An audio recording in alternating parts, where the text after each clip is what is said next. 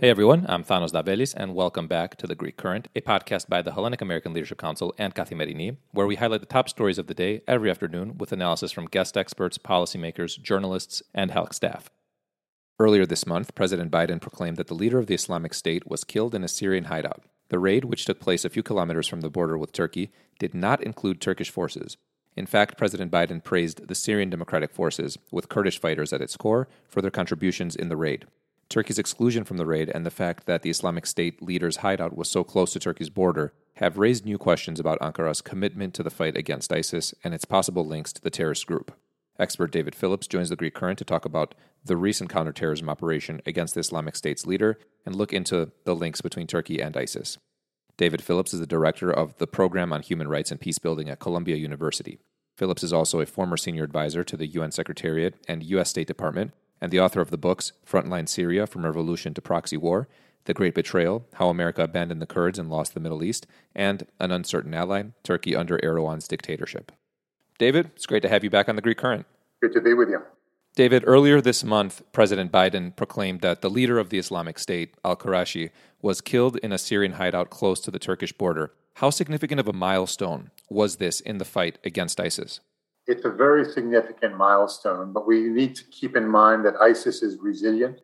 It has shown previously, after Abu Bakr al-Baghdadi was killed in 2019, that it can reconstitute operations and designate new leadership. So the fact that Abu Ibrahim al-Hashimi al-Qurayshi was killed on the 2nd of this month doesn't mean that ISIS is defeated.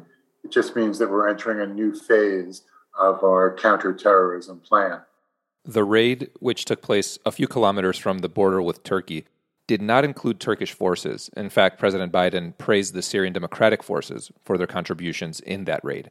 What does it tell us when the U.S. believes it's best to partner with the Kurds rather than a NATO ally like Turkey? Well, the reason we didn't inform Turkey in advance is because we didn't want Turkey's National Intelligence Agency to notify Qurayshi that U.S. Delta forces were on their way. The fact that we have to keep important information away from Turkey just confirms that Turkey is an unreliable ally, not only in Syria when it comes to counterterrorism, but in other parts of the Eastern Mediterranean and other areas in Turkey's near abroad. And in contrast to Turkey's role here, we've seen the SDF really step up. Can you talk about the importance of the SDF and the Syrian Kurds in the fight against ISIS? After the Battle of Kobani, U.S. forces pivoted east. We realized after Kobani that the People's Protection Units were motivated and highly skilled. We encouraged them to cast a wider net and include not only Kurdish fighters, but Arabs as well. The Syrian Democratic Forces were born. The U.S. worked with them in Tal Abyad and also in the battle for Raqqa, and ultimately to defeat ISIS in Baghouz. So SDF has proven to be the point of the spear, America's best partner and most reliable ally, far more reliable than Turkey has been, given its history of support the jihadist organizations that date back to 10 years now, to 2012. This whole incident has put Turkey's connection to ISIS back in the spotlight, and you highlighted briefly how this works. The link, however, isn't recent, and it began, as you noted in your piece, in 2013, when you write that the Turkish government was instrumental in the rise of ISIS. Can you walk our listeners through Turkey's connections to ISIS over the last 9 years? When rebel groups were attacked using chemical weapons, Turkey hoped and expected that the U.S. would intervene in support of regime opponents. President Obama drew a red line, which he did not enforce. So Tayyip Erdogan took it upon himself to provide additional support to Sunni Islamist fighters. And that completely changed the tenor and content of U.S.-Turkey relations. Soon after those chemical weapons attacks, Turkey served as a conduit for foreign fighters. Up to 80,000 foreign fighters from 40 countries transited through Turkey to the front lines in Syria. Their movements were facilitated by Turkey's National Intelligence Agency, which provided weapons, money, and logistical support. When jihadists were wounded on the battlefield, they ended up in hospitals in Turkey, no questions asked. So the U.S.-Turkey security cooperation changed dramatically after 2013, given the decision that was taken in Ankara to expand and intensify support for Islamist rebels. Ever since then, the U.S. has questioned Turkey's reliability, and that conversation has extended to Turkey's membership in NATO. There's an increasing clamor for some mechanism to sanction NATO members when they violate NATO principles or act in a way which undermines the alliance. Turkey's purchase of S-400 surface-to-air missiles from Russia further dramatized concerns about Turkey. We still don't have an effective response, but these recent events remind us that the problem hasn't gone away, and we need to deal with Turkey and assess their reliability. David, the location of al-Qurayshi's hideout and his predecessor's hideout as well shows once again that Islamic State leaders hide in places from where they can easily make use of the proximity to Turkish borders. What do we know about the way ISIS utilizes this proximity to Turkey to its advantage? Well, we don't know much about it, except the fact that Baghdadi and al-Qurayshi were based in compounds near the Turkish border suggests that there was some benefit to them. They were hiding in plain sight. Those areas are full of jihadist militias. The National Intelligence Agency has extensive personnel on the border. So the location of these two compounds near Turkey suggests that there was some material benefit to ISIS provided by Turkey. The details of that are unclear, but it warrants a congressional investigation. And if, in fact, Turkey was supplying U.S. military equipment to ISIS, there should be punitive measures taken. There should also be consideration to suspending Turkey's membership in NATO if it was using NATO-issued weapons against U.S. allies, in this case, the SDF. David, you talked about arming ISIS. Is there any evidence that Turkey is, in fact, providing arms to the Islamic State? So here again, the evidence is somewhat ambiguous. I've seen photos of Turkish equipment with Turkish markings on it. The photos indicated the equipment had been taken during the Hasaka prison break. Turkey's apologists suggest that those photos came from a different operation and a different part of Syria. So we really don't know the extent to which Turkey and ISIS colluded in the Hasaka prison operation. But there's enough evidence to be concerned, and certainly enough evidence for the U.S. to withhold critical information on the raid of the Qurayshi compound from Turkey. We didn't want the cover blown. We didn't want them to alert ISIS.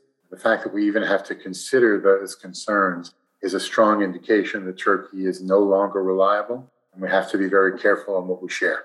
The Hasaka prison break that you alluded to, it took place days before the joint operation between U.S. and SDF forces to take out al-Qurayshi. What took place at the Hasaka prison break? Can you give us the broader context here?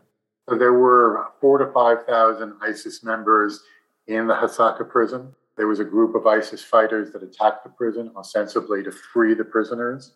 Their plan was to then go from Hasaka to Al-Hol, another camp where ISIS members and families are detained.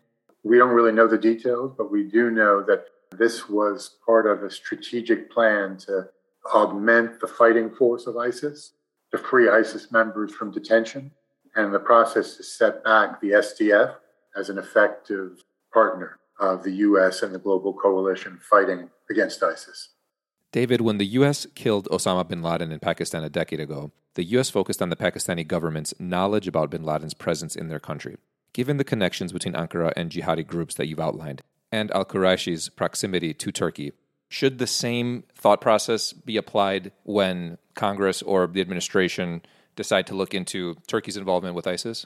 Yes, of course. We should know exactly what Turkey knew, when they knew it, and what was the extent of their collaboration with Islamist militias, including ISIS. Until we get answers to those questions, there's a long shadow that's cast on U.S.-Turkey security cooperation.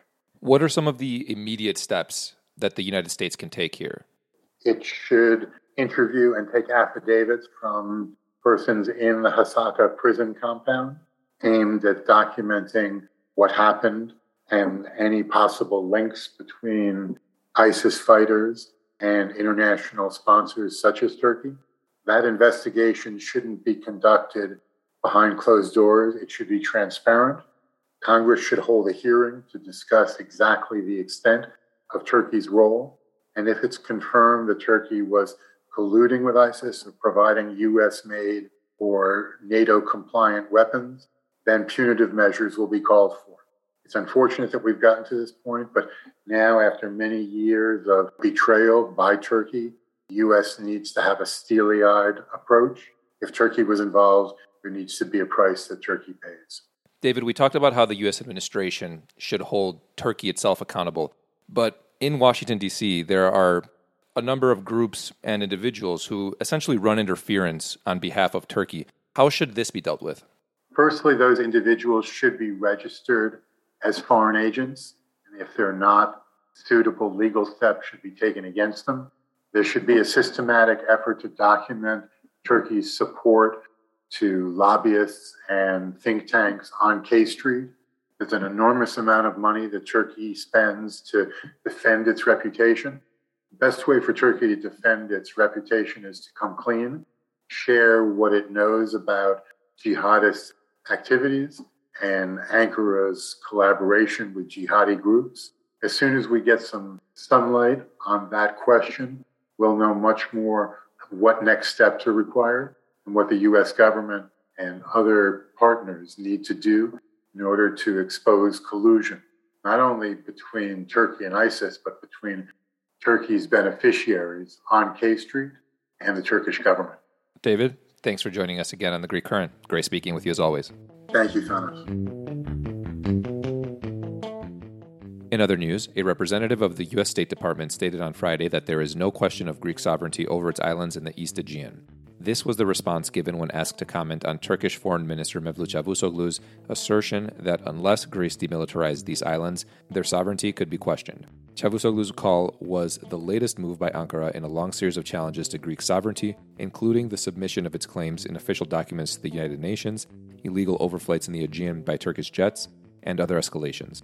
The Greek Foreign Ministry on Thursday rejected Turkey's latest demands to demilitarize its islands, dismissing them as going beyond simple logic. Finally, Cyprus and the United States on Friday signed a 10-year agreement on science and technology cooperation in what a visiting senior State Department official described as a new chapter in bilateral relations. The agreement was signed on the occasion of the International Day of Women and Girls in Science by Deputy Minister of Research, Innovation and Digital Policy, Kyriakos Kokkinos, and the U.S. Ambassador to Cyprus, Judith Garber. Erica Olson, the Deputy Assistant Secretary at the Bureau of European and Eurasian Affairs, described the deal as a comprehensive roadmap and commitment to a new day of scientific cooperation between the Republic of Cyprus and the United States. That wraps up today's episode of The Greek Current. Thanks for tuning in.